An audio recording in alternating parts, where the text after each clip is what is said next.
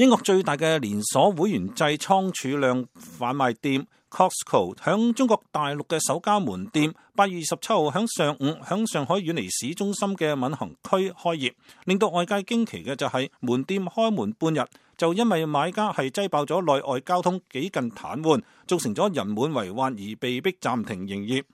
響全球一啲大型連鎖零售商從中國市場撤離嘅時候，以量大質優價低著稱嘅全美第二、全球第7大零售商 Costco 將會進軍中國，開業第一日就創下咗令人無奈嘅驚喜。